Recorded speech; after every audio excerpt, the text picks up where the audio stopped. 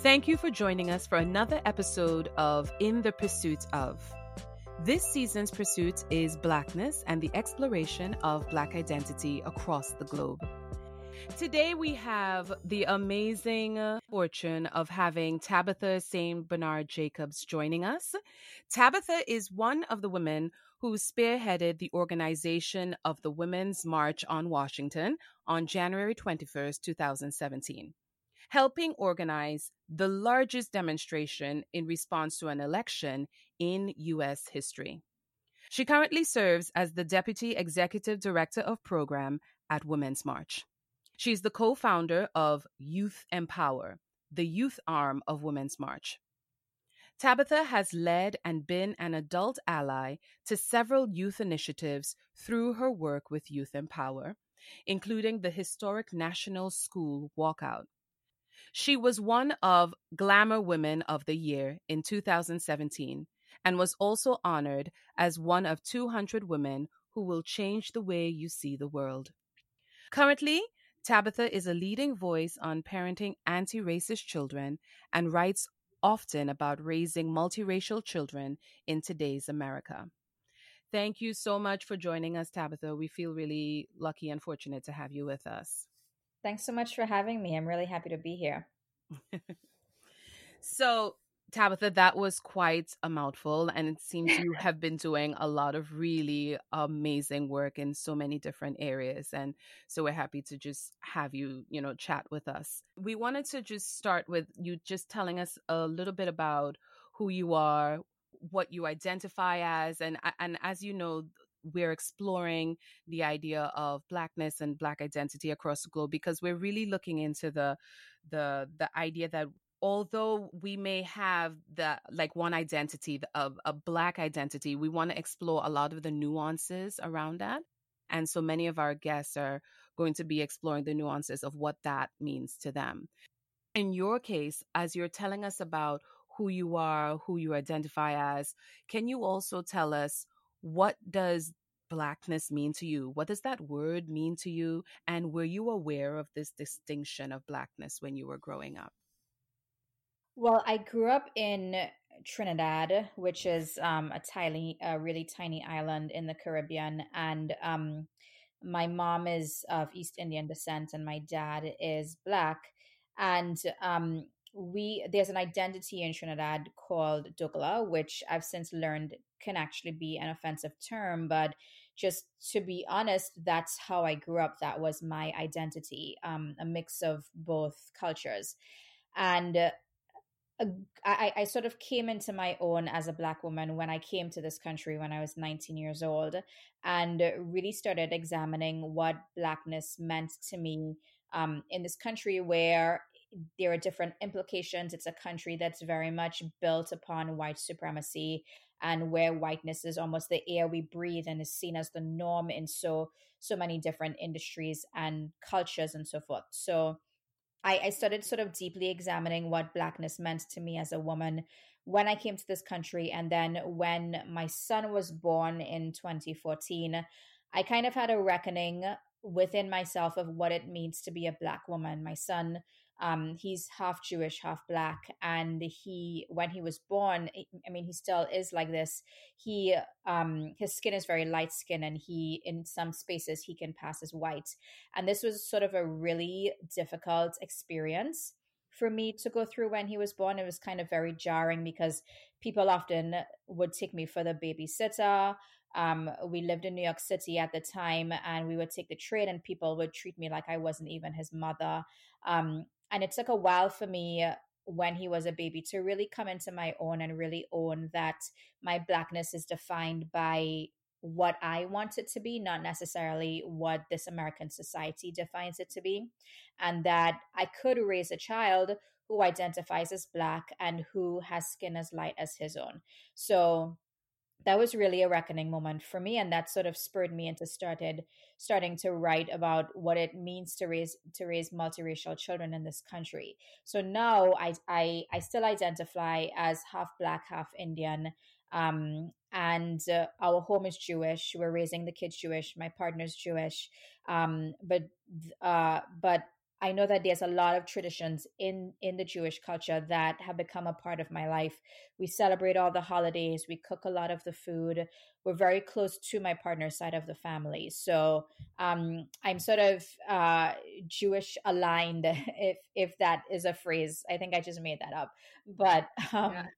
but I'm sort of Jewish aligned because I grew up as a Christian, but the traditions and the beliefs of really Judaism is something that I deeply identify with. So that's kind of my identity now. We're raising the kids to know every part of who they are. So we celebrate Diwali, which is an Indian festival. We celebrate Christmas, which is a Christian holiday, and we of course celebrate all the Jewish holidays. So it's really important to my partner and I that we raise the kids knowing very deeply every part of their identity and really educating them around what that means and how they should show up in this world as multiracial children who are really honestly living with a lot of privilege right now because of the color of their skin. And that's something that's also been super difficult for me because I have a certain identity that I feel like I've always wanted to sort of share with my kids, and having to realize that the way that they're going to show up in this world is going to be very different from how I move within this world. So I know you asked, what does blackness mean to me? For me, blackness is really a state of being. It defines my perspective in life. And I'm really honored to be Black. I think it's a truly beautiful existence in spite of everything, in spite of the country I live in spite of all that we see around us. I think Black people are so gifted and are just filled with so much essence and beauty. And we have so much to offer to this world. And the way that we've been able to push past all these different obstacles that this world, this country has put forth to block us from being our true selves, from really actualizing. And we've been able to push past all of that and still achieve so much and be such incredible examples of power. I think that just speaks to the beauty of Blackness. So I'm pretty honored to be Black. Living in this country, I've sort of the identity of being African American. I know that in certain spaces, that's who I am, but the way that I show up in this country specifically, I identify more as a Trinidadian American. But I know that in certain spaces, I mean, this country so much loves to put people in like neat little boxes and make assumptions based on those boxes. So I know that in certain spaces, I'm assumed to be African American. And with that comes a whole lot of other things. So. Absolutely. You made so many good points there. And we've spoken one of our previous podcasts about that, the idea that there is definitely a transition that happens when you've moved from outside of the US to inside of the US. There's almost a sort of demand for you to step into your box and very neatly assume all of the contents therein. So there are a couple of questions I want to ask just that are coming out from what you said. The first is that I would love to know, when was the first time that you recognized in your move from Trinidad to America? When was the first time that you recognized that you were in a very different space from where you grew up, and you were in a space that caused you to take this trajectory? Like, what moment did you realize, I need to be an activist. I need to be in a space where I'm empowering people in this new land? Like, at what point did that happen for you? I mean, I think that I've always been an organizer, and the word activist always gives me pause because it's sort of been it's been commodified, it's been misused, it's become something that's so mainstream. And I think that the when you look at activists sort of in history and the struggles that they've had to deal with the label, it sort of doesn't sit right to me to look at where it's at right now. I mean, a good example of it is the Kendall Jenner Pepsi commercial. You know that when Pepsi is doing an ad about being an activist, you know that we're like not on the right track. Yes. Um, so I sort of identify more as being an organizer. I think that working for Women's March, I do a lot of national digital organizing, but I started organizing actually back in high school in Trinidad.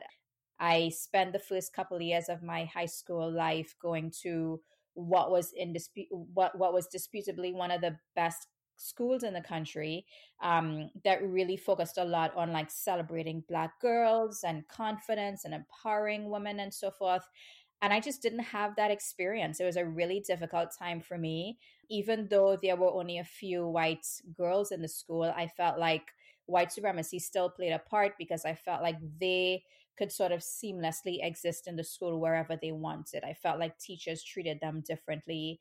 And I felt like as a poor Black girl going to that school, I had a really difficult experience. I also had a very abusive upbringing, and that affected my grades, that affected how I showed up as a teenager in school, and it just wasn't addressed in that school. So when I had the option to shift schools, I shifted to school that had a really rough reputation, and it was a school that was closer to my home. And that's where I really started organizing. A group of students and I, we started a school newspaper.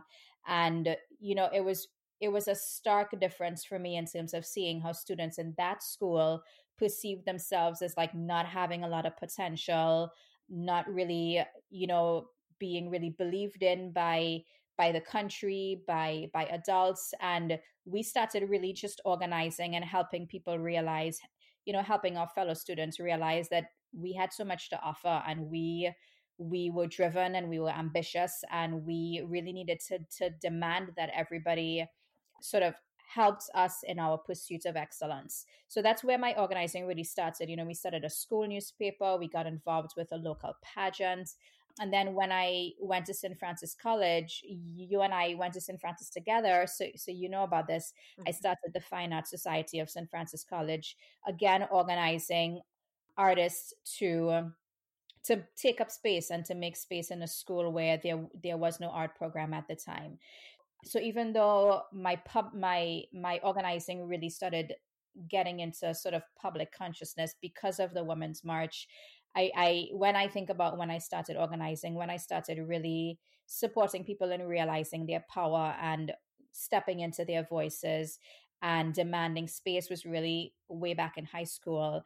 And in Trinidad, that was not something that was embraced or celebrated many times in the culture. But I've always been someone who, I've been super focused on what I know is demanded of the moment, what I know is my identity. And I really am grateful to the school that I went to the high school that I went to, when we started that organizing, making space for our voices and really listening and really celebrating the fact that students were getting involved. So yeah, so that's when I started really organizing. And then when I came to this country, it came into the public space during Women's March. And that's when I started delving really deep into what it means to be a Black woman in a public space, the responsibility of my voice, the example I'm setting for young Black women, Black children all over the country that were looking to Women's March and really wanting to take part in the movement, but wanting to see themselves reflected in the leaders as well. Wow. As I listen to you, I think that you were very fortunate in quite a few ways in terms of being able to recognize that at such an early age, being able to have that opportunity to move from one school to another and sort of develop that organizing sensibility. Because as you spoke about growing up in Trinidad, in the Caribbean, and what's expected of you is, we have a lot of very post-colonial things that we're still struggling with. And at the top of that list, I would be saying, is that notion that we really, especially as women, should sort of be seen and not heard. Yeah. And yes, it's changing a lot, but that is really at the root of a lot of you don't speak up, you don't voice things, you don't go against the grain, and you're not rewarded for going against the grain, because that means you're also stepping out of the boxes that we've created for you. Mhm. And although I think we have similar but different boxes in the Caribbean, it's boxes all the same. Mhm. And so to be able to develop that sensibility even in that space, I think is very fortunate. And then to be able to travel to a new space and then continue to develop that sort of advocacy around the work that you're doing around Black identity and giving people space to come into who they are. I think it's really fortunate, because I think many of us, myself included, I spoke previously about, really growing up in a bubble, Mm-hmm. And liking the bubble, I think the bubble was necessary for me Right. because the world outside the bubble, even it's sometimes it may sound weird to be like, oh, you're a black person and you Mm-hmm. grew up in a bubble. But I think we are sort of, you don't know that you're being sold things just by just growing up. You're buying into whatever is the comfortable notion of the day, and it's only when Right. you really start to ask the questions yourself, and only when it's you have to be put into a situation almost of discomfort to Mm-hmm. realize that, oh, this isn't an anomaly, this is the status quo. Right. And so I definitely came to that understanding much, much later in life. But I think it was necessary in when it happened for me, that is. So I wanted to go back to, you were talking about raising your son and definitely wanting him to understand the idea of blackness and raising him in a multiracial family and with a multiracial identity. So for your son, when he looks in the mirror, he sees himself. Well, I can't speak for him. I can speak for my own kids. When they look at themselves, they don't see me. They see Right. closer to their father. So Yeah. then, when you speak of the word blackness, do you ever get any pushback where that is concerned? My explanation to my kids is like, it's, I say black culture so Mm-hmm. that they're better able to understand it. How do you explain that to your son, that it's not, clearly it's not color of skin you're talking to Yeah. him about, Yeah. but it is an experience. So how do you, do you get that pushback from him, and how do you go about explaining it? I mean, it's an ongoing process and it changes according to age. I think he was like 2 years old when he first said to me, like, Mom, I'm white. Yes. And that was super jarring for me. First of all, I wasn't ready to have a conversation about the nuances of race and skin color with like Yes. my toddler. Um, and I started thinking, I asked him, I was like, where did you hear this from? Like, where are you hearing this from? You're not white. Where are you hearing this from? And he was like, I didn't hear it from anywhere. Like, this is just, I'm white. And I had to sort of put myself through a little bit of an education around how to talk to kids about race at different ages. And we've changed over time in terms of what we say to him. When we had that conversation with him at the time, we said, you're half mom and you're half dad. We came together and we made you. So you're part black and you're part white. And then the question came like, so which part of me is white and which part of me is black? Is it my head that's white and my feet are black? And it's just, and we just, Yes. I mean, it's a perfectly reasonable Yes, question it's to ask. amazing how they're and all they're trying to doing is really trying to understand. They're like, I just need to know how I fit into this family, mom. So just give me Yeah, something I can, hold on sink to. into. Yeah. Yeah, exactly. So and then we started explaining it like it's like a liquid that you mix it together and everything gets mixed together in this beautiful new existence that is you. Um, and we had to sort of, and over time the conversation has changed. He still says to us at times, he says, my skin looks more like dad's skin than your skin, and he'll talk about blackness as like, Mom, you're black. So it's an ongoing conversation for us that we have with him all the time around what it means to be multiracial. And we also try to talk to him about privilege as well, because I think even though he's 6 years old, he's reaping the benefits of whiteness in the spaces that he shows up. Maybe not during a pandemic, but like Right. when he's hanging out with his friends at the playground and in school and so forth, he definitely benefits from it. And he, even at 6 years old, he has a responsibility around how he shows up.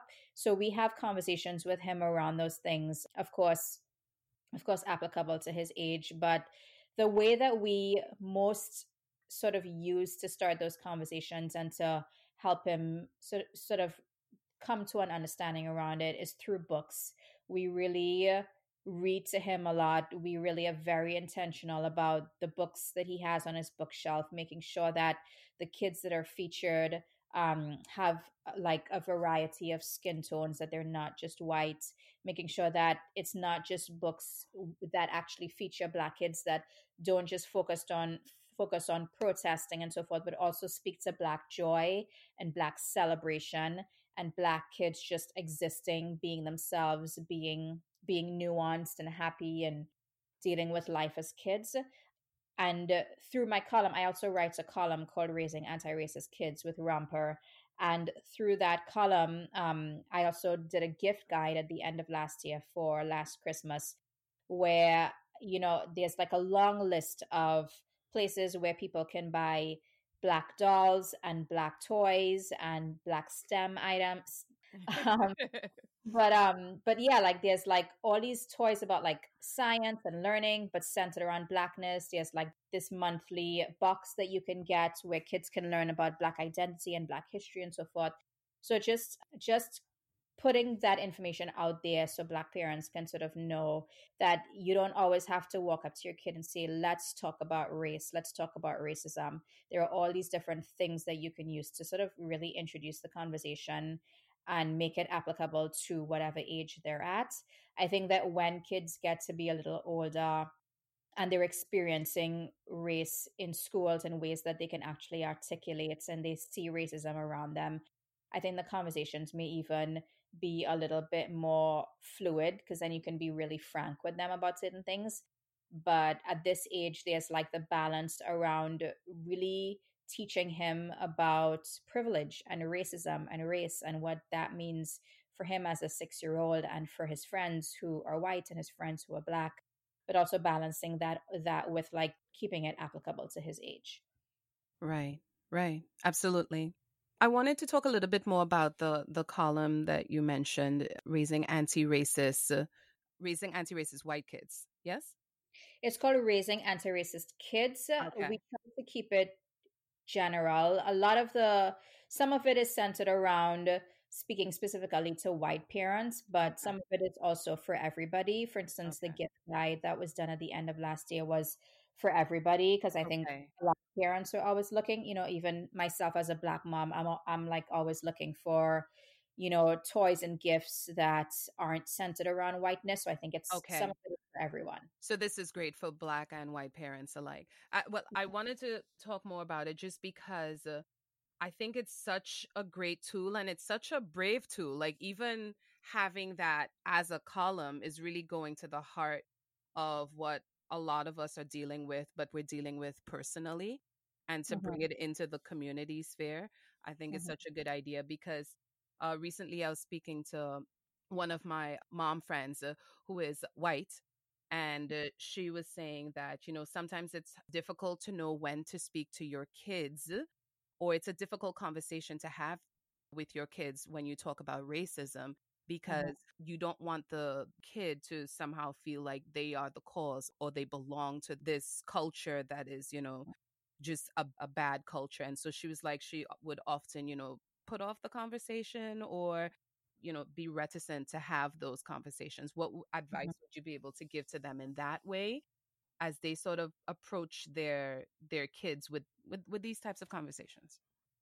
I mean, it's important for white parents to really sit with the fact that in and of itself is a privilege. The ability to choose to not have these conversations with your kids is a privilege. The ability to delay it until you find the right timing is a privilege because for a lot of Black and brown parents, it's literally a matter of safety. You literally need to have these conversations with your kids to protect them because we live in a society where Blackness is criminalized. When you look at the statistics around how Black kids are treated in schools, the numbers around Black kids who are suspended or punished in schools compared to the numbers around white kids is really stark. When you look at the messaging that Black and brown children get from society and the media and so forth, I think we're living in a really amazing time of shows like Blackish and Mixedish and so forth, and also the neighborhood shows that reflect Blackness in a positive way, in a way that is celebrated. But that hasn't always been the case, and it's certainly in the minority. The majority of media out there is centered around whiteness. So these conversations are conversations that Black and brown parents have to have with their kids all the time to prepare them for the world that's out there. And we're not even starting to even address the fact that, if you have a Black teenager who's learning how to drive, you need to very honestly have a conversation around what to do if they get pulled over by police, what they need to do to be safe, to literally save their lives. It's a matter of life and death for Black and brown parents.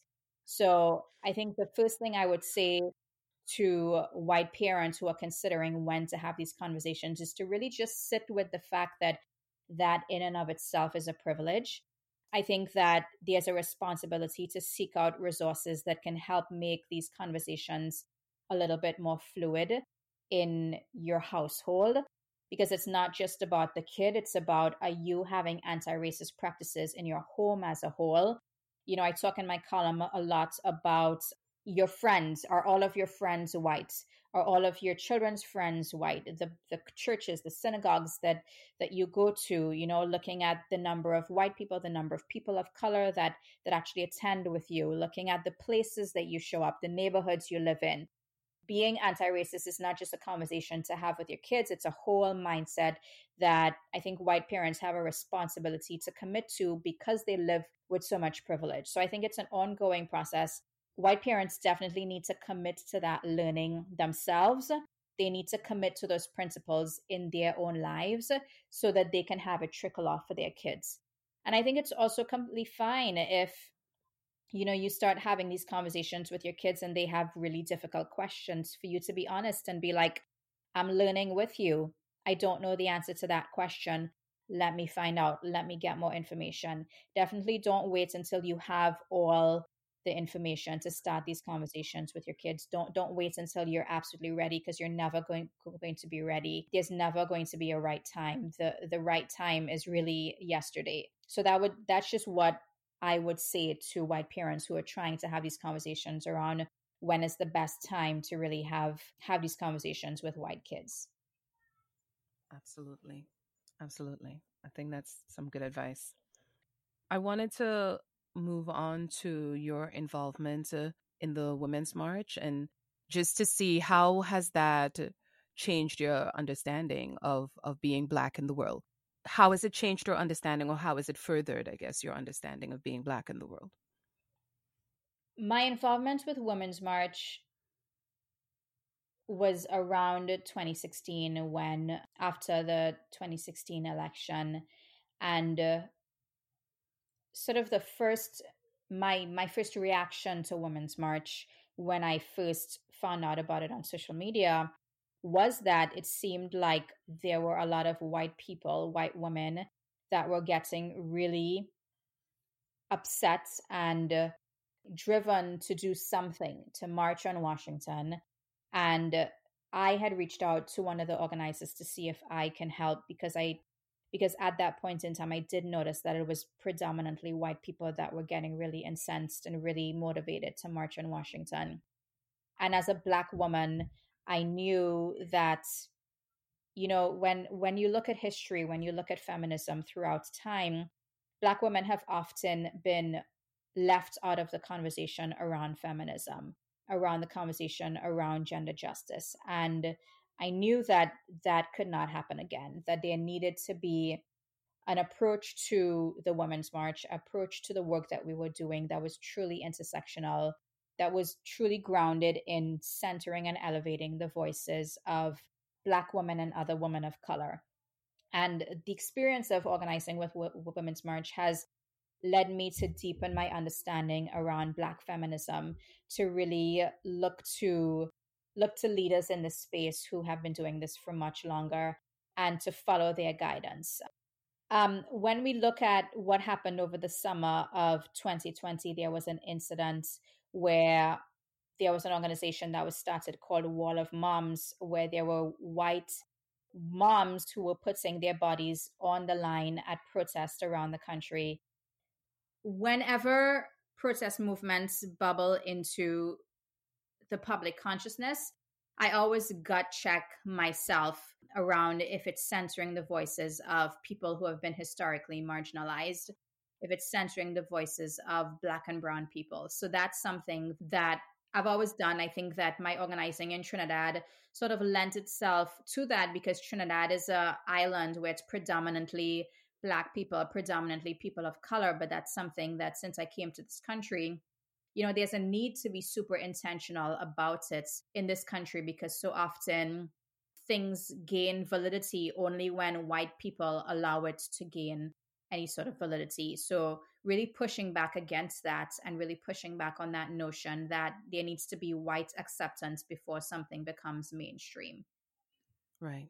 One of the final questions, or the final question, I think, for today, and a lot of what you have said so far, I think is so important. And we spoke a lot about moving the centeredness from white centeredness to Black and Brown people just because they have been historically marginalized. And I think even for the Black community, I would say that that's not usually on the forefront of their mind. I think many people believe because they're Black, they understand, but in our instance as well too, for those of us who are Black but who are not learning our history, Mm-hmm. then we are also, we sort of become, caught in a cycle because Mm-hmm. we're not aware of what is being done to us. So we're sort of just moving in this cycle over and over again, thinking that it's the first time this is happening or this is an anomaly, not realizing that there's so much history behind what is happening to you, that what is happening to you is not in a silo, and that it's not, and many times you can often think it's your fault, Mm-hmm. that your existence is your fault, and that it's somehow tied to the fact that you're Black culture and marginalization seem to go so hand in hand that it feels like it never existed any other way, Mm-hmm. unless you're, digging into that history. So the work that you're doing is really important. It is calling out a lot of things that both the Black and the white community Mm-hmm. need to be very aware of. Yeah, I mean, I did a workshop with some young people, I think it was last week or the week before, just about like how to start organizing. And that was one of the main things that I really stressed is really educating yourself on the history of movements, really educating yourself on the history of social justice so that you can see these patterns play out over time. We see it play out over the trajectory of movements. You see it play out over how race shows up. I think we're living in a really profound time where after the process of last summer, we're seeing shifts. We're seeing shifts on corporate levels. We're seeing shifts on really many governmental levels around how they approach race and racism. And, during the summer, when people were super excited about these changes, I kept stressing this is going to pass. People are going to move this out of the media space. They're going to move this out of the public consciousness space. And we really need to continue to hold corporations and the government accountable for continuing to center Black voices and to continue making sure that anti-racism is a key foundational block to everything that people are doing. Yeah. Because once it moves out of the public consciousness space, it's very easy for people to go back to life as usual, for people with privilege to go back to life as usual, and for them to think that, okay, the summer of 2020 was a really interesting time, Mhm. but to not have made these permanent changes, these systemic changes in their lives. So that's one of the reasons I started the column where I reached out to Ramper, because I really wanted to make sure that there's ongoing education, there are ongoing conversations around making anti-racism a foundational block in people's lives and in how people show up in every area of their lives. And it's not just when something bubbles into the public consciousness space. And it's not just when there's a tragedy that happens that triggers something emotional inside of us that makes us want to do something, but that we are committing to anti-racist practices, to anti-racist norms in our society, to really make the change that we need to see that will really result in like really long-term impact. Yes. And I think the organizing that you and the Women's March have been doing, and a lot of different community organizations have been doing, is essential. And I think in many ways, the pandemic has been a blessing in that way because it really allowed our collective consciousness to be raised to really see what's happening in front of us. And you Mhm. mentioned before the idea of it has to be systemic, Mhm. because I think so often we are so good as a society at putting band-aids on things. So Mhm. especially as you talk about corporate America, we're so good at changing the face but not the soul, Right. and changing the soul is so important. And what happens when it's not, it's out of fashion, so Right. how do you keep that in fashion so that you're not, you know just taking at face value? So as you said, when this summer goes and you're like, well, didn't we deal with that 2 summers ago? Aren't we past that? And Mhm. realizing that we can't get past it because it's something that started so long ago. And it's a commitment to being uncomfortable for those who have been comfortable in these spaces. Exactly. Yeah, and I think over the summer of last year, there were all these corporations. I think I found a list of like 200 fashion companies that were making donations and were doing this and doing that. And I was like, this is all well and good. I know that organizations definitely need money. I know that $1 million makes a really big difference to a grassroots organization. But let's also deeply examine for these corporations how many Black people are on their board.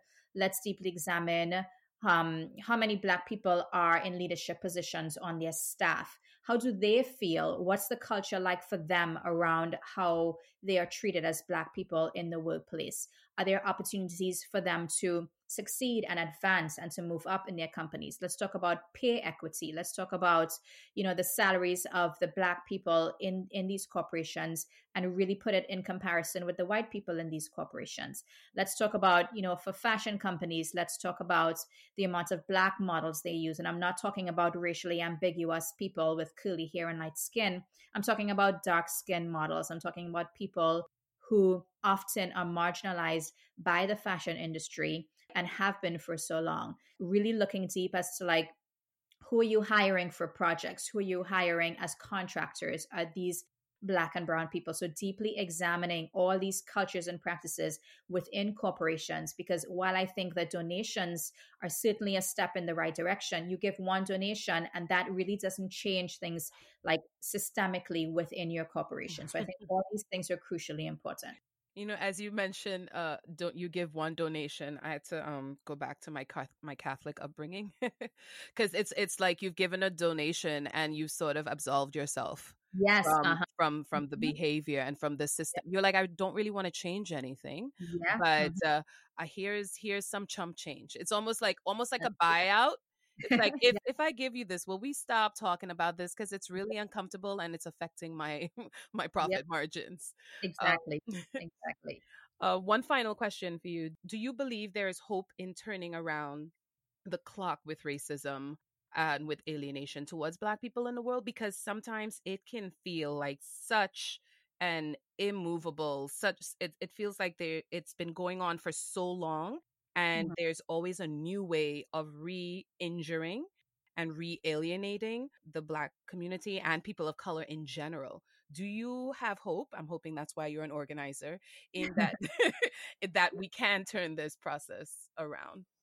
I mean, I think as an organizer, that like radical imagination is the thing that really keeps me going, really imagining the world that I want to live in, the world that I want to raise my kids in, and fighting tooth and nail to make that world a reality. I think on a realistic level, everyone, specifically people who benefit from whiteness, have to commit to dismantling it. They have to commit to being anti-racist in every area of their lives and using every little bit of privilege that they hold to force these conversations, to force these changes. I think it's never too late to really start changing from within, to making those changes, to committing to that education, to committing to sitting with the discomfort and moving it out to the systems that everybody contributes to and have power in. Wow. Yeah. I would like to buy into your hope for the future.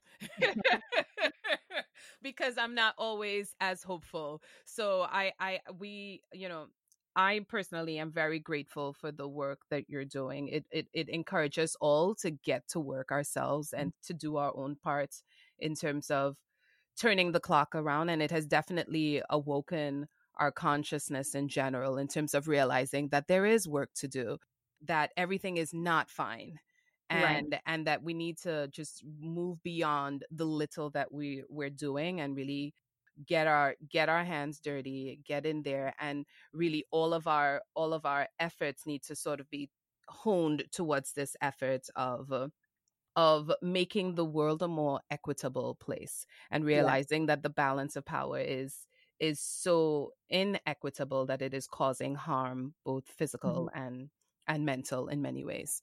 So Exactly. I wanted to thank you so much for coming on. Is there any additional last words you wanted to say, or any I wanted to make sure that people know to go straight to your article, Raising Anti-Racist Kids in Mhm. general. I know I'll be sharing that as much as I can, because I really think that is it's such a helpful tool when you don't know where to turn. I think Mhm. it's a good go-to. Are Yeah. there any other platforms you'd like to urge people to reach out to if they'd like to get more involved in just doing the work of themselves becoming more anti-racist or becoming more aware of what's happening in our society at large? Yeah, I think folks can follow the column. It comes out every 2 weeks, Raising Anti-Racist Kids on rampa.com. And I always end each article with one action that people can do within that week. And it's something that is very realistically doable. So definitely follow that if you're looking for ways to get involved. I really try very hard to provide information that is useful to people, that's able to drive people to action, that's able to not encourage people to stay in a space of shame and embarrassment about where they're at in their anti-racism journey, but to really propel people into action and into wanting to make change, to really be hopeful. Because I think that we can't let them steal our joy. We can't let them steal our positivity and the brilliance that we have inside of us, and our hope for the future that we know can be a reality. I think it's so important for us to hold on to that and to safeguard that, not just within ourselves, but within our children as well. So definitely follow the column. Folks can also find me on Instagram. I yell about racism all the time. Some of it helpful, some of it not. Um, but yeah, I think that's, and if you want to get involved in organizing, look womensmarch.com for more information. Thank you, thank you, thank you. Thank you so much for joining us today, Tabitha. It has been very educational for me, and I'm really grateful that you were able to come on and share this with all of our audience out there. And I hope that as a result of this conversation, that many people are able to, get in and start doing the work that we all know is necessary. I was going to say thank you so much for having me. It's been really a joy to be able to join your podcast and to share a little bit about my perspective around Blackness. Amen. Thank you, Tabitha. We thank all of you for joining us on In the Pursuit of, and we'll see you next time. Enjoy. This podcast has been powered by Mars Playhouse, a theater and film company dedicated to increasing the lexicon of Black plays and films emanating from the Caribbean and its diaspora throughout the globe. Thank you for your support in growing this podcast community. Don't forget to hit the like button and follow us on IG, Facebook, and Twitter at Mars Playhouse for details on upcoming podcasts and content surrounding the Caribbean and its diaspora.